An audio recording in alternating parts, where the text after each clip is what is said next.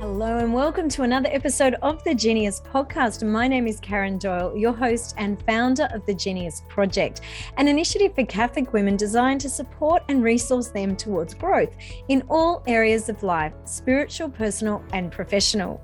We seek to do this through the Genius Podcast, which you're listening to, the Catholic Women's Masterclass, our online courses, the Genius Academy, and our Catholic coaching programs for Catholic women. If you are interested in finding out about any of these initiatives, please visit our website, www.geniusproject.co. You can also find us on Instagram, genius_project_daily. Over the last few episodes, the Holy Spirit has really been leading and directing this conversation around restoration and how Christ wants to bring about a work of restoration in each of our lives, regardless of our circumstances. He wants to bring us to the fullness of who He has created us to be. So ladies, if any of these conversations have resonated with you and you want to go further, you really need some help to apply what you're hearing to your everyday life, can I invite you to check out our Catholic coaching programs for Catholic women and the Catholic Women's Masterclass. The doors to the Genius Project Catholic Women's Masterclass are now open. So ladies, if you are interested, can I invite you to send me an email, karen@geniusproject.co, to find out more information, or if you have any questions, I'm very happy to jump on a call and answer those for you. The Masterclass is a 4-month journey of transformation where you will walk with a number of other Catholic women through 8 modules. We do this over 4 months, so it allows you time to really apply what you're learning and allows the Lord to bring about this deep work of transformation in your life. Every fortnight, we jump on a Zoom group coaching call. You also receive a workbook with practical application tasks so you can really apply what you're learning to your own life. And this year, we're also throwing in a free copy of the Metanoia Catholic Journal, which is a brilliant tool for bringing about restoration and renewal through the transformation of your mind and your thoughts. We have had 5 cohorts go through the masterclass in the last 12 months, and the fruit and the transformation in these women's life has been really, really beautiful. So ladies, if you would like to walk alongside a group of Catholic women and myself as your mentor and coach, can I invite you to have a look at the website, www.geniusproject.co, on the masterclass page. We would absolutely love for you to join us. So to continue this conversation on restoration and renewal in our lives as Catholic women, Paige Rain is my guest on today's podcast episode. Paige lives in the Washington, D.C. area. She is a mother to 4 children, and she is a Catholic convert who came to her faith late in life through her own brokenness of addiction and recovery. She is the author of 2 books, Love the House You're In, 40 Ways to Improve Your House and Change Your Life, and her second book, Revived and Renovated. Paige is a designer and a creative. She was the former on-camera designer for HGTV's top-rated show, Hidden Potential, for 5 seasons, and she now runs her own design consultancy. With all this design experience and a television career, Paige would say that the Catholic Church and her conversion to Catholic faith is what really taught her the true meaning of home and design. In today's episode, we discuss a number of topics. We take a look at this idea of home and how we can cultivate not only our physical environment, but also the interior environment of our own soul. We explore how, as Catholic lay women, we can cultivate a season of mission that is in line with our season of life. Paige also shares in depth her struggle with alcohol and food and her journey out of addiction and her recovery process. Ladies, I hope this conversation is a blessing for you. Well, Paige, welcome to the Genius Podcast. It's wonderful to have you joining us. You're based just outside of DC in the Maryland area in the United States, and it's wonderful to have you joining us. Thank you, Karen. I'm delighted to be speaking with you. It's the evening where I am, but I think your day's just beginning. So it is just beginning. Yes, it's nice. It works out this time slot, I think, for a lot of the United States ladies. But you and I connected recently, what was actually probably last year, I think, on Instagram, because you'd written a book called Revived and Renovated, which we're going to speak about today. But I was wondering, before we jump into that, if you'd share a little bit about yourself, where you're based and what you do. Sure. Well, I'm a talker, so cut me off when I get too long because my story is long.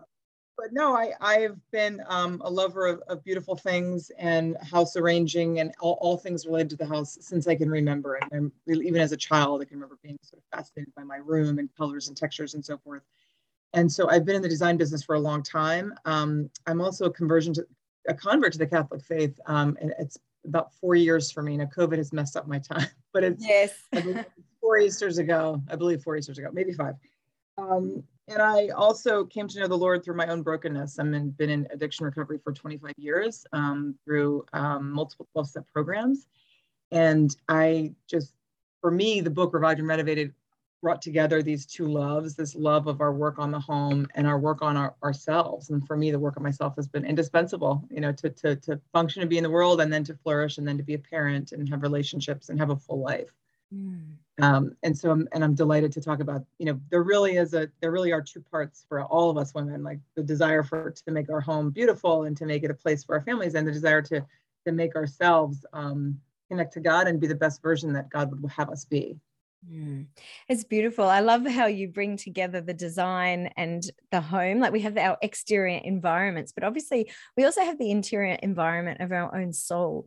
And so as women, I think we're called in our beautiful feminine genius to live a life of integration where both of those are working together. And I think being really intentional about how as women we can carve out and create beautiful spaces in our soul, but also in our physical environment, because we know that truth, beauty, goodness is what draws us to the Lord. And so we can have a really powerful effect in our homes, our families, and our workplace by the environments that we create. So I really love that intersection. I think the tagline on your book, Revived and Renovated, is the intersection, isn't it? You use that word intersection between faith, family, and everything in between. And yes, I love that because there's so much in between. I love that word integrated, because the truth is, if you are treating your home like it's entirely separate from where you're going in life, who you really are, and your relationship with God, we're missing out on so much. I mean, that is really kind of a skin deep approach to the house. And I think we're just missing out. I mean, the house, I think the process of making a home really comes alive when it's really integrated with our mission and our calling and our vocation. So I think that we're just missing out. And I think the culture, frankly, wants to sell us this idea that surface treatments and buying the latest decorative items, but with, blessed by God only knows who, is that's all it is. And unfortunately that's all it is, but keep rebuying every year, right? Yes, that's right. And it's really it's a horrible cycle that women never feel confident, because there's always something new that is cooler or better, and what's in style. And so we have this like obsession with like not like being timely, being of the moment, when actually the home is just, there's an opportunity to do true mission work, as my co-author calls it, kingdom work, to in our vocation with our families. It's so important. Of course, we don't forget about the physical space, because they actually, when they're integrated, the home is beautiful, but it supports our mission and our calling and our work of living, loving, and serving. And so I'm passionate that we can ask for more than just, the home world being just about the surface. It's more than that. For sure. Absolutely. Recently, I interviewed Angela Schneiders, and we were speaking about the Edith Stein quote, how as women, we have that opportunity, our soul, to be a shelter for others, where others can come and encounter Christ and know themselves to be loved. And I think it's very good, and it's very important to be reoriented in terms of, I guess, the mission. You use that word mission in our home. And sometimes I think as women, we can compare ourselves. I think this is a trap for a lot of women. And there are women at home I know who are mums raising children, and that's all their life is at this stage. They feel like it's all it is just doing the nappies and doing the routine and the rut. But it's actually so much more. I'm wondering if you can speak into that experience for women who are feeling like their lives really don't have a mission at the moment. Because in fact, it doesn't matter where we are. It might be the pots and pans and the dirty nappies. There's still mission in that place. I'm wondering if you can speak a little bit into that for a moment, that experience for women who don't feel like they have a mission. Oh my gosh, I wish I could wrap my arms around these women, because I am looking at my 14-year-old son, and I can't remember the last time I could lift him up, or take care of him in that way that we take care of babies. And first of all, it's so fleeting, but it does. And now my mission with him is different, right? My mission and my work looks very different. But I still think the world tells us that we need to have more in a different mission and something with a paycheck and something that's external or outside in the world, or something that you can post on Instagram and saying, this is what I did. And a lot of the work of a mother is the hidden life. And I feel like that's what the home is for. The home is, the word shelter gives me just good vibes. I just love that word, because it's like, that's what we all want. We're all looking for shelter. And the greatest gift we could give is to give our child the sense of security and shelter in moments, like throughout the day, let alone the structure itself. It goes beyond the structure, right? Being able to shelter someone is goes so much deeper than that. And I love Edith Stein is my confirmation saint. So I just adore her. But I do think, like, as you said, that when we're thinking about our house, about how we can serve our work and also accept our season. And that's my co-author, Victoria Durstock, she speaks to this in such a beautiful way. She spoke right into my heart, because she's in a different season. Her youngest son just graduated from high school. And, we have to reflect our seasonality and respect our seasonality, that the baby phase goes, babies don't keep, and it seems lonely and hidden for a very long time. But that is a season. And so that's not the season to have the perfectly coiffed house. That's not the season. That's the season to understand what babies need, which is very different than what an adult looking on Instagram needs. Right. Yes. So judging our space, I think it's really beautiful to cater the space to what the baby needs, what the toddler needs, what the preschooler needs, even what the teenager needs. And I have a story that, we can talk about at some point, that I have really tried to get inside my kids' heads and understand what they need and fashion the house in a way that supports their different, where they are in their seasons and so forth, while also making it interesting and beautiful and tell our family story.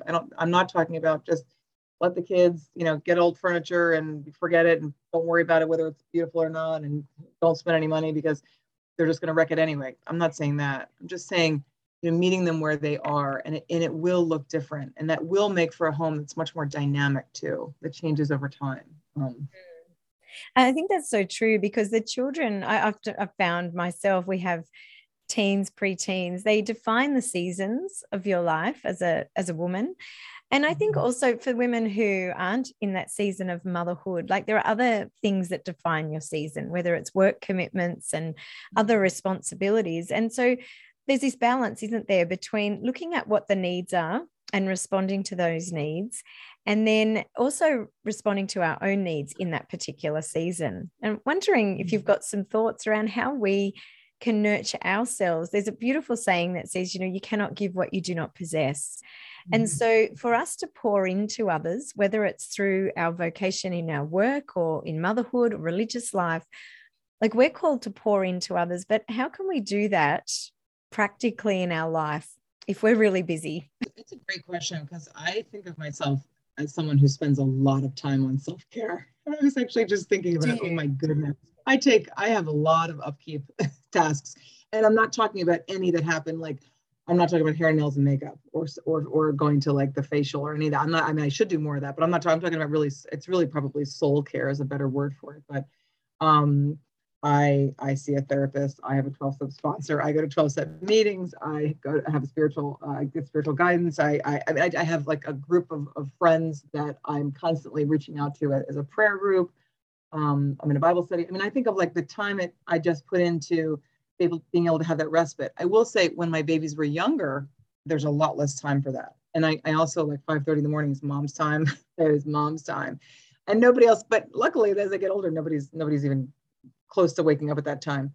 But I would say that when my kids were younger, it looked different, but I could also, I don't know, like there's times that I could sometimes find a way to connect to God or give myself what I needed when they were awake, when they were toddling around, when they were, taking a nap or so forth. And I think what I've learned, I haven't always been great at this, but it's actually saying no to something else when we care for ourselves. So we have to say to notice, we can't do it all. We can't do it all. And for me, being that sobriety and abstinence in my recovery programs are vital to my existence, they have to come in. And so what it means is I don't do other things. And I was just thinking about, I think for me, in some ways I haven't had all the professional accomplishments I might have wanted, but I also feel like if I could go back, I'm so glad I put the work into myself that I have. If that makes any sense. Yes. And the work and the time into my children too, and so I feel like we cannot do it all. We've got to choose. But I think I would love to encourage women to do what's best for their connection to God, and their time for themselves. That's again, outside the cliche of getting the nails done, getting the hair done, or getting a massage, or going out to girlfriends and drinking a glass of wine, fellowship is so important, so important. But true connection is important. And I think sometimes that's even hard to find. So, Paige, you've written 2 books. Could you share a little bit about both of those? And perhaps, I guess, what prompted you to write each of those? Well, I'm so glad you asked me that, because I think the story of how books come to be is interesting. Love the House You're In is my first book. And so I had a career on HGTV, and it was fabulous. It was wonderful. It was interesting. I got to be on television. I got to work with different families. And it was a show called Hidden Potential, which was very popular at the time. But I noticed the format of the show wanted to help people find a house that was perfect for them without them really talking. So the producer would say, well, we're going to find a house that's great for this family. And like, here's the facts. They have 2 kids, they have 2 dogs, they want this or that, but there was no meat on the bone in terms of talking to these families. And I realized that, like, in our culture, like, we're obsessed with certain details of the home and real estate, but the home is much more than that. And so I would ask the producer, I'd like to speak with these people. I want to understand, do they have hobbies? Do they entertain? Do they have local family that sleep, or do they have people that come in from out of town? What do they need to care for themselves? Like, I wanted to talk to them for a long time. And so I had this idea that I wanted to re-encourage people to ask themselves these questions about the home before they dive into a renovation, before they even dive into making their home, or if they're really stuck, rather than looking outwardly. Because at the time of the book, all of these resources like Pinterest and Instagram and all these things were everywhere. We could spend hours looking at other people's homes. And actually, if you take a pause from that and you answer these questions of who are you? Like, where do you come from? What's your heritage? What's the house like where you grew up? I mean, do you want to borrow anything from like that? Or do you want to completely start over? What have been your most favorite and cherished vacation memories? What are the colors that are in your closet? What are the things that energize you and delight you? What are the things that don't feel good and feel off-putting and so forth? I mean, it's a book full of questions and little activities, but to really get clarity. And then you can go back to the marketplace, you can go back to Instagram or all these other resources, but armed with self-knowledge, it's very different. And I hope the book also gives people permission to take that self-knowledge into the marketplace for buying decisions, as opposed to saying, well, which kitchen knobs should I get? Well, which kitchen knobs does my neighbor have? Or which kitchen knobs does this person say I should get? As opposed to, which kitchen knobs, what shape are you drawn to? What material reminds you of a material that was in your grandmother's house that you'd like to replicate? Like tying decisions to something that's personal. You can do that with so much more confidence. And that's the other biggest thing I've learned in helping people, is that there's such a lack of confidence. Like, women who have done incredible things in other areas of their life are like suffering from like no confidence in just simply buying something for the home. And I think that's because we've been sort of stripped, from, being a home, being, first of all, stripped from the mission, number one, but 2, it's also stripped from this idea that we can really put ourselves in, that we're invited to put ourselves in, that there's no one that's going to say, oh no, that's wrong. There's no design, please. Yeah. And that actually it's much more lasting when we purchase and make decisions with ourselves as part of the decision. When there's a personal connection, it's much more lasting. It tells a story in the home, and it's not something that fades anywhere nearly as much as something that if you're just doing what's of the moment, if that makes sense. Absolutely. As you're sharing that, I had a little chuckle to myself. I remember about, I think it was 8 years ago, we did a renovation on our home here. And my youngest daughter was about 3.5 at the time. And I dragged her around everywhere, and I got stuck in exact decision fatigue, exactly what you're talking about, over the color of the doors. And this went on for months. My builder was so patient, so beautiful with me, but I just couldn't decide. We had these floor to ceiling doors and windows going in, and I couldn't decide whether it should be white or silver or monument. And in the end, it was monument, but that was my first gut feeling. But interestingly, I just didn't trust it. I didn't want to get the decision wrong. And I remember pulling up one day with my daughter, and she goes, "Not the window shop. I hate the window shop." Because we'd been there so many times trying to make this decision. But I think it does tap into something in the hearts of women, and this idea that we don't want to get it wrong. We don't want to make mistakes. We're scared to fail, but failing and making mistakes is part of growing, isn't it? Like we learn and we progress along this journey of life And really, I look back and the most valuable lessons in my life, and I don't know whether you'd agree, but are the ones that I learned in those really difficult moments, or the moments that I did fail and I wasn't kicking all of the goals. Would you have had a similar experience? Well, yes, and I do agree. I mean, I think tinkering in the house, taking chances, taking risks, trying things out is essential. And I think in our modern life, we want to get it right the first time. We're probably not going to do that. I think, I think at this point, I mean, real estate has become such an expensive proposition, and we're so afraid of either making a mistake or making a mistake where we would make less money if we sell it. Like there's also that, like I talk in the book about having the resale monkey on your back. Like people are so worried of making a mistake. They're actually worried about making a mistake for the next buyer, which is, that again, is we've drifted so far from the mission of our home. And I would also say that we have forgotten that the home is not us. Like I'm not my home. And so if my home is not perfect or not beautiful or not as big or not as nice or not as whatever as I might hope, or not any of those things as someone coming in, that's not me. I can separate myself from this structure.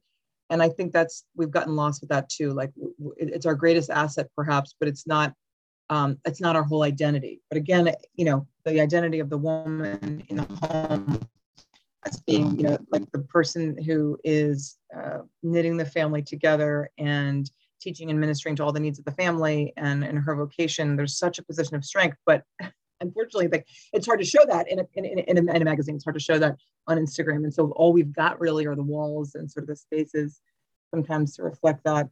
Interesting concept, this whole idea of home and how that is also reflected in our own soul, because our soul is meant to be home for Christ. And so I'm interested, you talk about revived and renovated, and this idea of restoring furniture that's, been broken and tossed aside and turning it into something beautiful. Now, I know that analogy obviously comes from your own personal story and your background. I'm wondering if you can share a little bit about the interplay, the intersection there between what you're doing with home and creating environments that are beautiful and renovations, and then your own renovation that happened in your life. Well, sure. Victoria Dursack, again, who I mentioned before, is my co-author, and she knows that I sometimes like to pick things off the side of the road that someone's throwing out, like a desk or a chair. I mean, I've gotten some great things, literally by the side of the road, even a couple months ago. And she knows that sometimes part of my healing actually is creative work with the hands. I'm not like a do-it-yourselfer on the level of some people that do it all the time, but to me, it's a healing and wonderful exercise to work with my hands. And so I do some refinishing and so forth. And she said to me, Paige, don't you think there's a parallel, or there's something so similar in the way that you may pick up a piece of furniture that nobody else wants, that's about to be discarded, that's really weather beaten and so forth, and you lovingly bring it back to life or restore it or even reinvent it. And don't you think that's interesting? Isn't that what the Lord's done with you? And I thought, oh yes, that is beautiful. And we could go in so many different directions with that, because sometimes I pick something off from Goodwill or from our thrift shops here and a secondhand shop, and it needs to be stripped and it needs to be rebuilt, or it needs a lot of work. And then sometimes it just needs to be cleaned. And so I think in personal restoration for me has taken, I've done a lot of deep work, and I've done stuff on a daily basis that's a little bit more like a cleanup job. As I mentioned in the beginning, I've been in recovery for 25 years. I had a really debilitating relationship with food that became a really debilitating relationship with alcohol, that has become a really debilitating relationship with anything I choose to be compulsive with. And as I said, I attend many 12-step, not many, let's not exaggerate, 12-step programs that keep me sane. But it really is about, my learning to live in the discomfort of daily life, learning to live with being a really feeling and sensitive person. I think a lot about St. Therese of Lisieux and what I've read about her, being like so fiery and so emotional. I'm like, oh my God, she gives me hope, because I believe I was that person as well, but with nowhere to put it. And so a lot of us that are like that sometimes find comfort in substances and behaviors that are really self-destructive. Yeah. And part of my journey is, number one, learning and coming to know a God that actually cared about that. I've just heard this expression that, like, in the 12 steps that, we learn that God cares for us. Like, we are in his care when we commit to a full personal recovery. And so number one, believing that, and number two, finding out who I am without these behaviors and substances and who I can be, in true freedom. And creative work has been a big part of that story. And self-expression. And I love writing and all those things. And I get to do them when I'm freed from my addictions. But also they're a gift of knowing myself with all the work that comes in recovery too.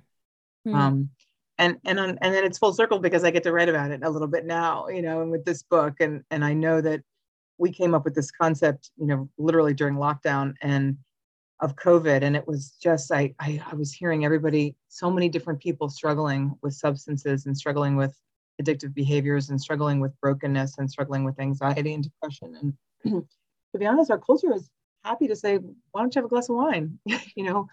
Why don't you take some pills from the prescription from, whether it's appropriate or not, from somebody else, or we're happy to self-medicate because we always think it's short term, but for some of us, it's not.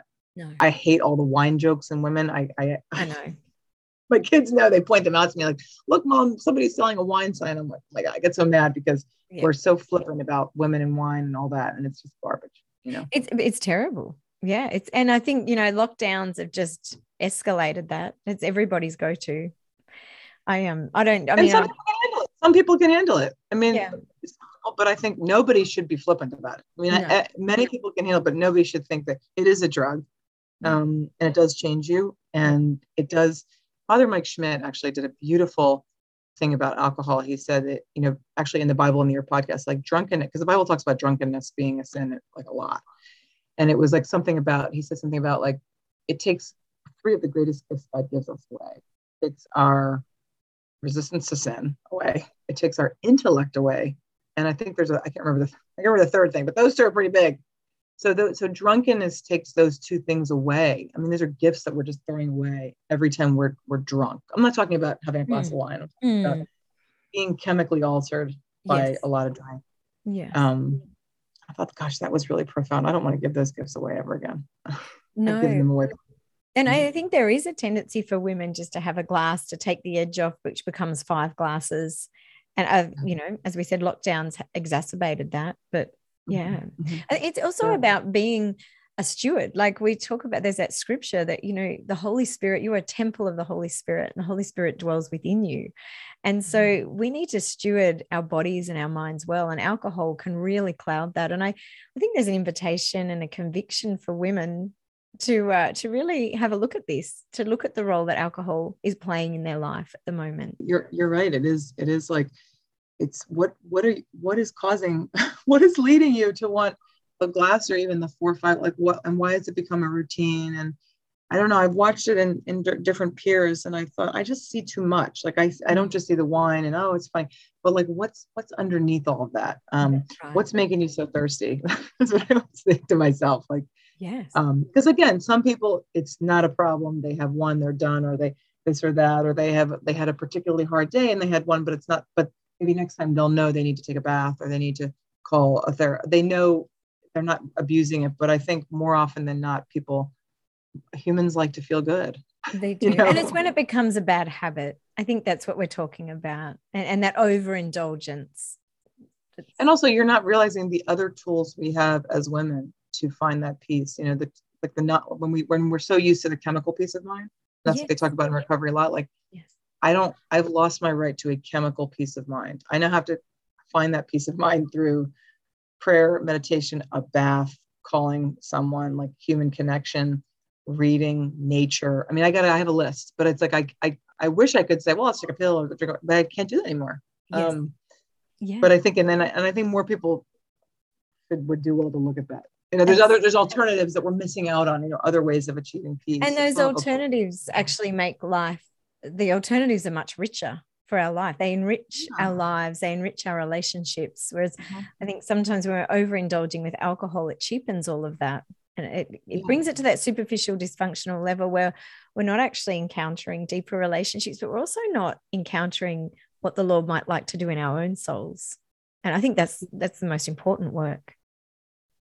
I love that you put that. It's kind of like lost opportunities. And then also there's nothing free. So if you feel good when you've had a bad day and you're getting a reprieve from that, the bad day's still there as soon as the alcohol wears off, right? Or the tough boss, or the troublesome marriage, or the mom relationship that's still there. It hasn't, so I think it's a missed opportunity for connection. And oh my gosh, yeah. So much. My dad owned a bar when I was growing up, so I actually saw a lot of alcoholism growing up. Oh, wow.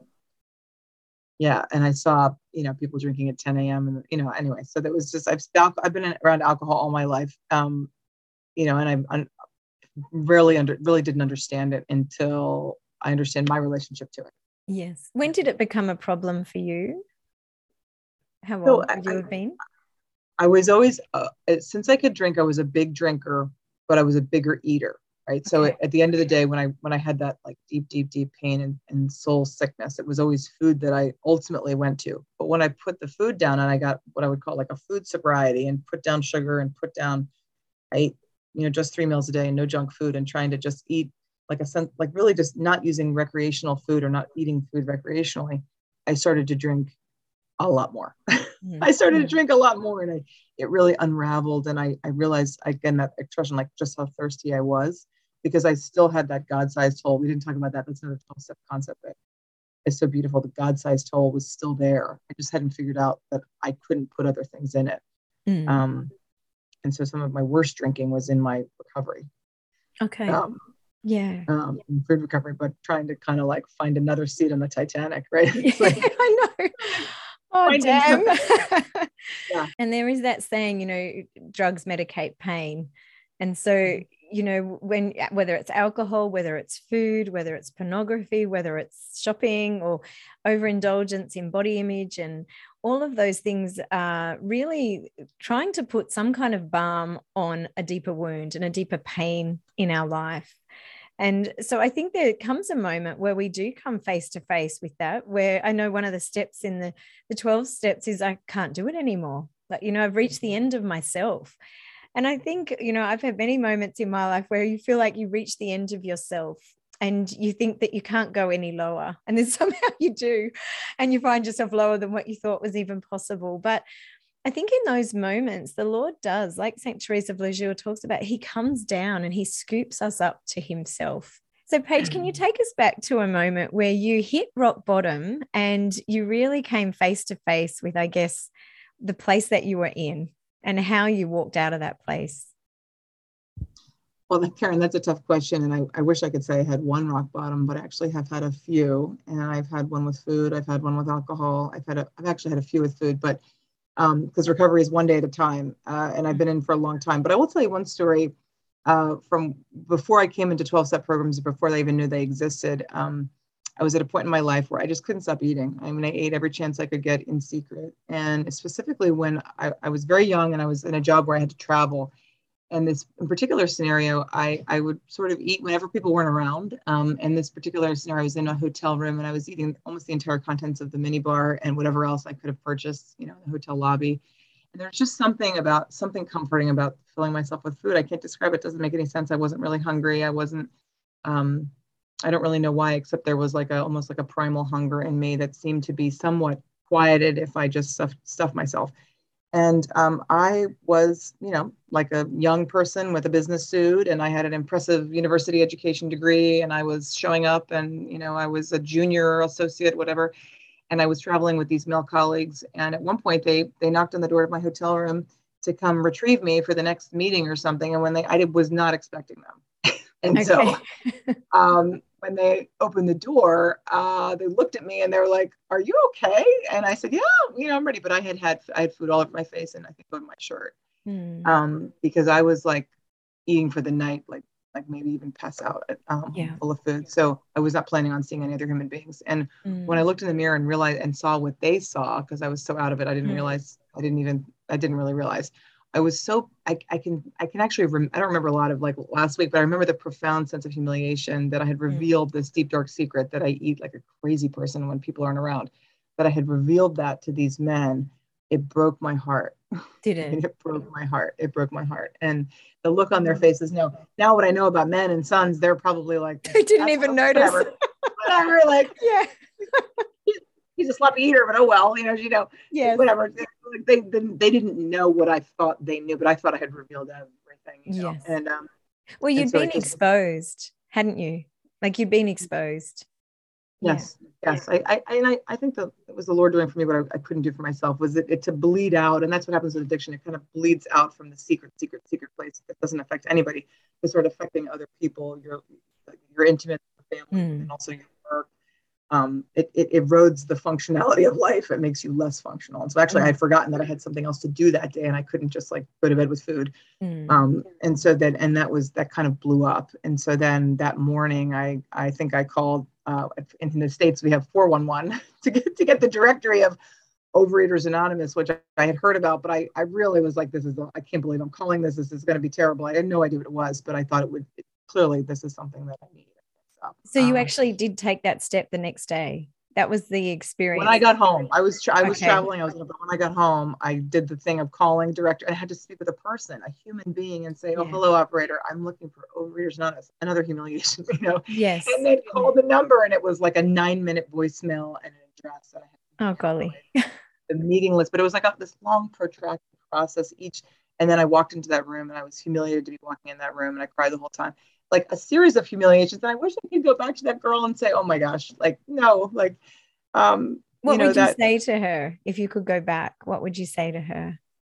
Oh my gosh, like, well, I wish you could have gone sooner. Although I was very young. I'm very fortunate that I was only 22 years old, so I was a very young person. So I can't complain about that. But I would say that, I mean, you're about to be just so loved, and you're about to receive and know love like you really haven't known and felt before in your life. And it isn't the final destination of giving up or just being lumped in with everybody else who's really messed up and living in that existence forever. It was actually just really coming to know and a love like you've never known. And I wish I could tell her that. You said it well. I mean, compulsive overeating, compulsive drinking, these are solutions. They're not the problem. They're the solution. We just don't have a better solution yet. I didn't have the solution of grace. I didn't know I did. I didn't have the solution of the beautiful tools of the Catholic Church, all of these incredible resources. I didn't know how to pray. I didn't know how to be quiet. I didn't know how to be with myself. I didn't know how to connect with another human being. I didn't know how to use writing as a tool. I didn't know how to use the wisdom of literature as a tool. I didn't have any of those tools. And so my only solution was the momentary comfort of food, or the momentary and then, and complicated comfort of alcohol. So anyway, I just, it's, to me, I have a lot of compassion for anyone who's there, but there is so much hope. There is so much hope, and I always say that the Lord came for the brokenhearted, and I think He just came for the broken. I really believe that. Yes, absolutely, and we are all broken. So some people suffer with addictions. Some people struggle with compulsive behaviors. Whether it's that extreme or not, some people are struggling and spinning in seas of depression, anxiety, and just overwhelm. Like, whatever it is, we are all broken. And I think it's so easy to forget that when we're, particularly social media, we're seeing the Photoshop reels of everybody's lives. And so we fall into that comparison trap. We can't help it because, automatically we are measuring ourselves against what we're seeing in other people's lives. But I think it's very important to remember that every single person has their baggage of brokenness, and you might not see it, and you might not be privy to understanding it, but everybody has it. And I think there comes an invitation there where we are really called to offer grace to people and to be curious about their story and to come alongside others. And then to be those reservoirs when people do, like you said, you bring that secret out from the depth and you start to share it with people to receive that. But I'm interested, for women who are struggling with whatever it is in their own life, what are some of the steps that they can take right now today to help them walk out of that place? Because I think we can get very stuck. We start to rehearse a script in our mind that will always be like this, that God doesn't care, or God's abandoned us, or life is difficult, or I'll never recover. But there is so much that we can do. And I think sometimes we just need that glimmer of hope, someone to just hold the light ahead of us to say, you actually can do it. Here's a couple of things that you can do today.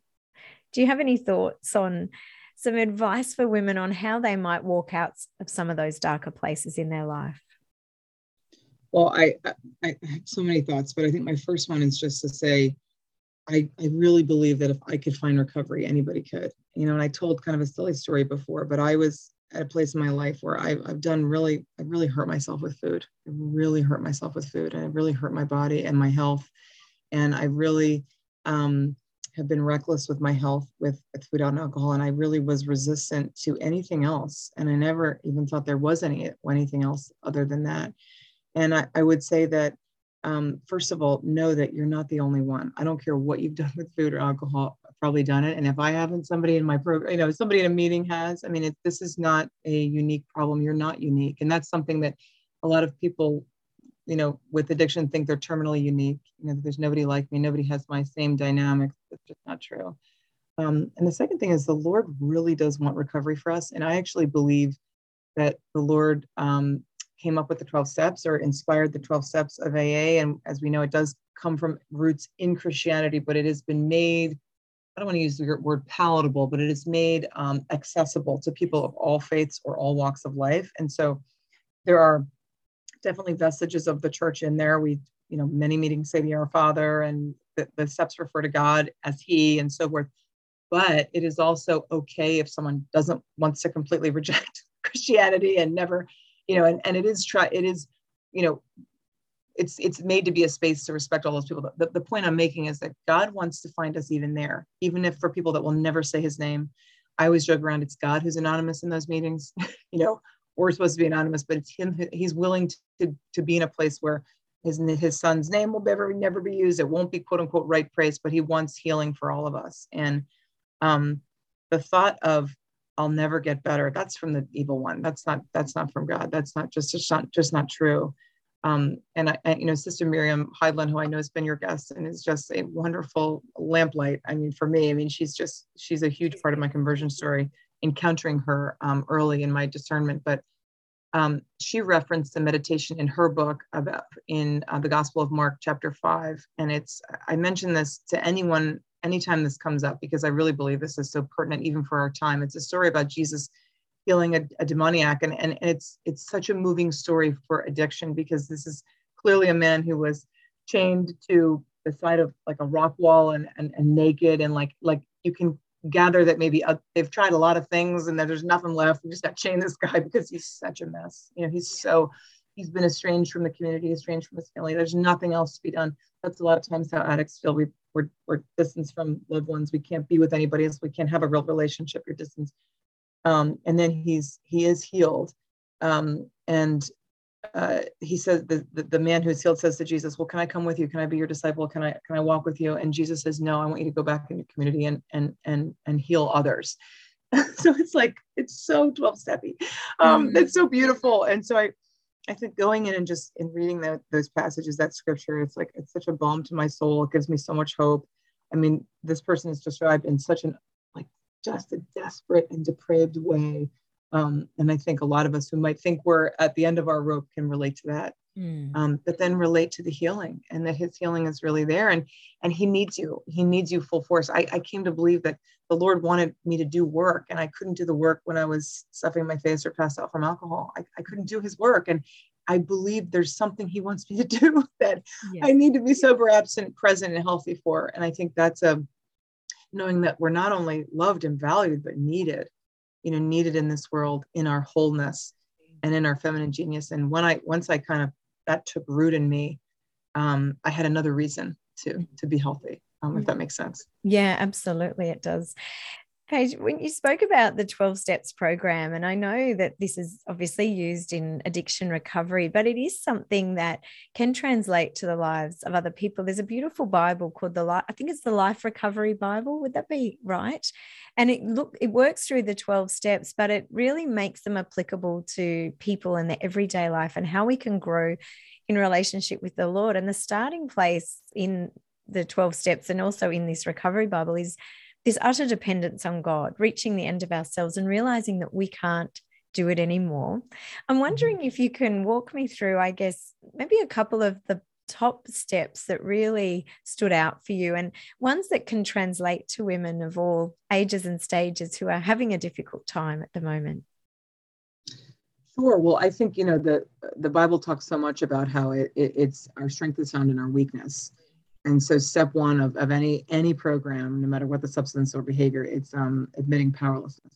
So I admit I'm powerless over food, alcohol, porn, spending, hurting myself, whatever it is, prescription medication. And I think that's a shock to so many people, that we could admit that in powerlessness, but in honesty and in defeat is where we find the path to victory. And so I feel like I think it could be said that I use that expression all the time. I'm powerless over the fact that I get so angry at my teenager, when he does it. I'm powerless over the fact that this particular dynamic in my marriage makes me really angry. I'm powerless over these circumstances. And I'm not powerless over getting angry. That's not a good example, but certain circumstances that I am powerless over, recognizing them, or even just I'm powerless over the fact that I've tried really hard on my own to correct this in myself, but I can't, and I need to bring it to God. I'm powerless. And then step two is came to believe that a God could and would restore you to sanity, coming to believe that God cares about even that. And I think some of us, I didn't grow up with a lot of faith, so I don't know this perspective, but I know a lot of women of faith that grew up as cradle Catholics and so forth. Like, they have a hard time believing that God cares about like little details of our life. But I really do believe that your day can really be built on little details. Yeah. How we care for ourselves, what we eat, what we consume in terms of media, how we speak to others, how others speak to us, just that's how life is built. And God cares about all those details. I really believe that. And I think he also wants to lead us in those ways. And we want to believe, well, God doesn't care, so I'll just make my own decisions. Actually, God, it does care and is interested in the best form of ourselves. And so step three is turn my life and my will over to the care of God. So steps 1, 2, and 3 can be succinctly reduced to I can't, God can. I think I'll let God. Yes. And I love that because that can be applied to anything. I've used that with my kids a lot. Like, you can't, like, this is done. It's over, but God can. And we now have to put it in God's hands. And people on Instagram might know this, that I collect hands. I'm weird. I collect hands, like hand sculptures. Oh, do you? Yes. I have like hand art. I don't know what it is. I just love. You like that? I don't know. This is was a force of destruction, but it's also a force of healing. And it's also a force of creativity, like watching other people make things and so forth. So it's weird, but it's my thing. But in God's hands is like my favorite expression, because I have to imagine my children and myself and the people that I care about, or the problems of the world, they are in God's hands. Yes. And to me, that's there's a great peace that comes from that. But there's also, I have to be quiet to understand that too, to really, and there's a real stillness to understand that reality. Yeah, beautiful. Now, you talked about those first 3 steps. What about step 4 to 12? The focus at the beginning is that powerlessness, the abandonment to God's providence, to his care, just abiding in him. And you mentioned just being still and quiet. I think so often in life, we want these outcomes, but we don't allow the Lord the opportunity to come into the home in our heart and to really do that work in us. So those first 3 steps are around abiding in God, surrendering to God. Take us through the next few steps. And so the first 3 are like a little like our initiation sacraments. Like, they're very, like, you're living in this sort of sense of like maybe for the first time accepting these realities of having God in your life. Like 4, 5, 6, 7, 8, 9 are really hard work. They're really hard work, and they're action steps. And the fourth step is a moral inventory of your life. And so it sounds daunting and horrible, but it's actually getting things on paper about the most succinct way is like writing every resentment you have in your life. Because when we put down food, alcohol, porn, spell, when you put that stuff down, you learn why you did it. Like, the feelings and the resentments and the history is right here. It's no longer so distant and pushed down. You kind of, I just heard that in a meeting the other day, like, that's when you really learn like why you did all those things, because they're really in front and center. And I think it's important to, we do have a channel to God. Like, this is how I learned it. And I love this metaphor. We do have a tube, like a connection to God, but it's filled with a lot of junk, and there is like a roto-rooter, we call it in the United States, or like a real process of cleansing, where 4 is a moral inventory, 5 is sharing our moral inventory, which is very much like a layman's sacrament of confession. It's sharing with another human being all this ugly stuff that you wrote. 6 and 7 are really learning and extracting from these steps where I can improve as a human being, like understanding, okay, one of the things that led me into these relationship skirmishes and this repeated behavior, like I have the same resentment with every different person. Maybe there's a what they call a defective character that I can now bring. I have it in my hand. Okay, it's hypersensitivity to criticism. Okay, maybe I'm going to take that. I'm going to ask the Lord to remove it because I still am surrendered to him and powerless, but I can ask God to remove it. And so 6 and 7 are becoming ready to have God take these things from us when God's ready, right? And when we've showed him, we're totally ready. 8, we made a list of all the people we've harmed. So the earlier steps are like, we get to say, well, this is what I'm angry about. And 8, 9, we have to reflect on with a little maturity where we have made missteps, where have we have hurt others. 9 is made direct amends to any person we've harmed. I mean, this is big boy work. Like, this is like very big work. It's hard. It's scary. My gosh, a lot of times in my life, the things that those amends were hardest when I did something inappropriate or I hurt someone, but they also hurt me. Like, so that was really hard. But it doesn't say if they hurt you, don't worry about it. It doesn't say that. Yeah. It doesn't say, well, if they were a jerk, you can skip that. No, actually, even the jerks is making amends, and amends doesn't say I'm sorry. It's actually amending a relationship and putting out there on your side of the street grace and a real opportunity to just send love out into the world. Many times it's not returned, or people are like, okay, great, thanks, goodbye. Yeah, I don't. But sometimes it's a close relationship that just improves, that's in your life. Like, there's living amends of people in our life.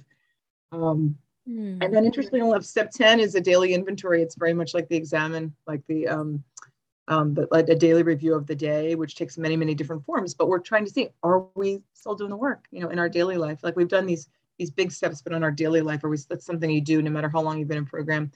Step 11 is conscious contact with God through prayer and meditation. And the way I learned it, prayer and meditation as a step, we're encouraged to do it right away, but it's at the end of the steps because it's much easier once we've done that clean out, right? Like, yes, your connection and channel to God is so much clearer when we have like done some of the work and the writing and released. And some people do, when they do their inventory, they burn it, like we really have like a process of letting go and then connecting to God. And then the 12th step is what I'm doing right now. And I could even have a tear to my eye say that 12 is carrying the message, carrying the message in many, whether it's just reminding a child that they don't have to eat over their feelings, or whether it's encouraging someone that there is help, love, and grace for their problem, or just telling their story. I learned a long time ago that if anybody ever asked me to tell my story, even if I don't want to, I say yes.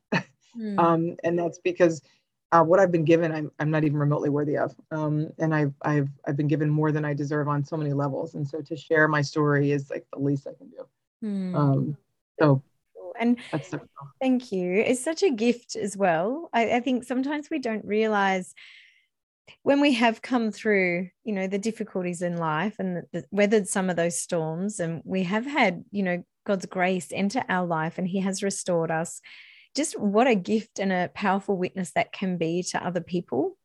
Because, there's so many women who are coming after us who are in their own homes silently suffering.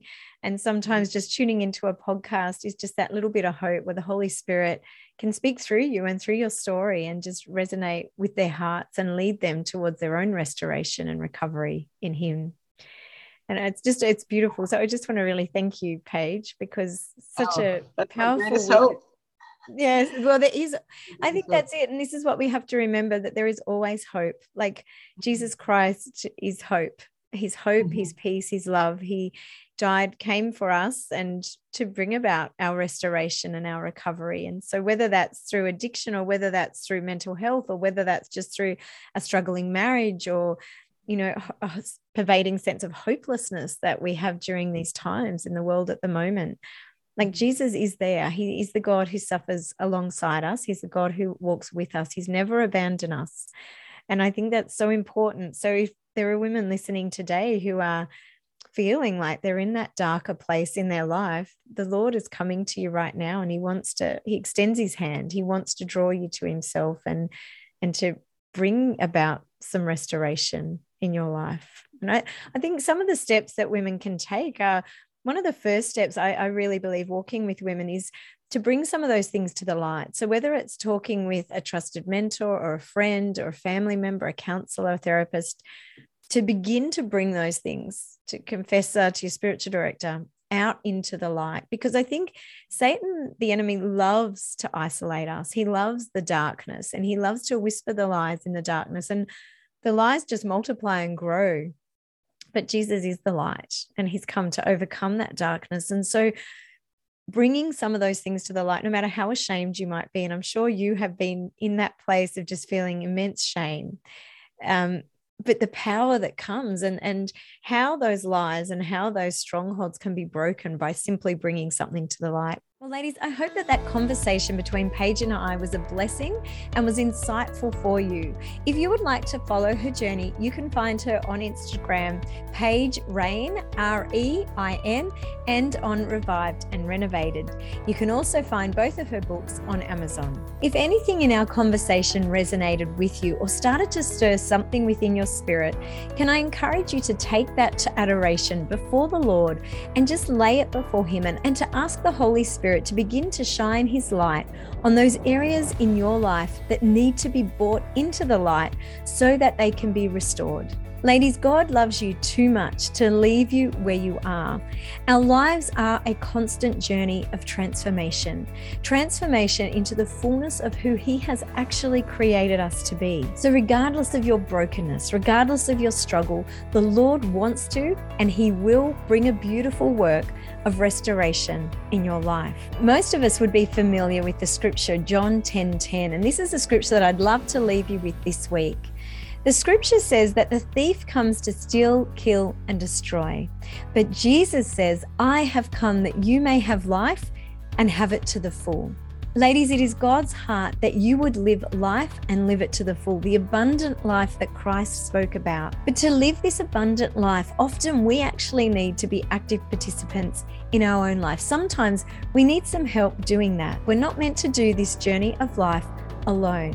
As you heard in Paige's story, she is still linked in with her spiritual director, a therapist, her coach, and also her 12 Steps program, because she knows that she still needs those people and those mentors walking with her. Ladies, if you find yourself in a place where you are feeling stuck, where you are wanting this transformation, but no matter what you do, you just don't seem to be able to make progress, can I invite you to check out our Catholic coaching programs for Catholic women? A Catholic coach can walk alongside you and help you to become a student of your interior life, and to help you really examine the mindsets and the thinking that holds you back in life. You can find out more about our Catholic coaching programs by visiting www.geniusproject.co. Or if you have any questions, you can send me an email, karen@geniusproject.co. It would be my great honor and privilege to walk with you through this process of restoration. If you've been enjoying these podcasts, can I invite you to leave a review on your podcast platform? This helps to promote the work here at the Genius Project and to share the word of the Genius podcast. Until next week, ladies, have a beautiful week and God bless you.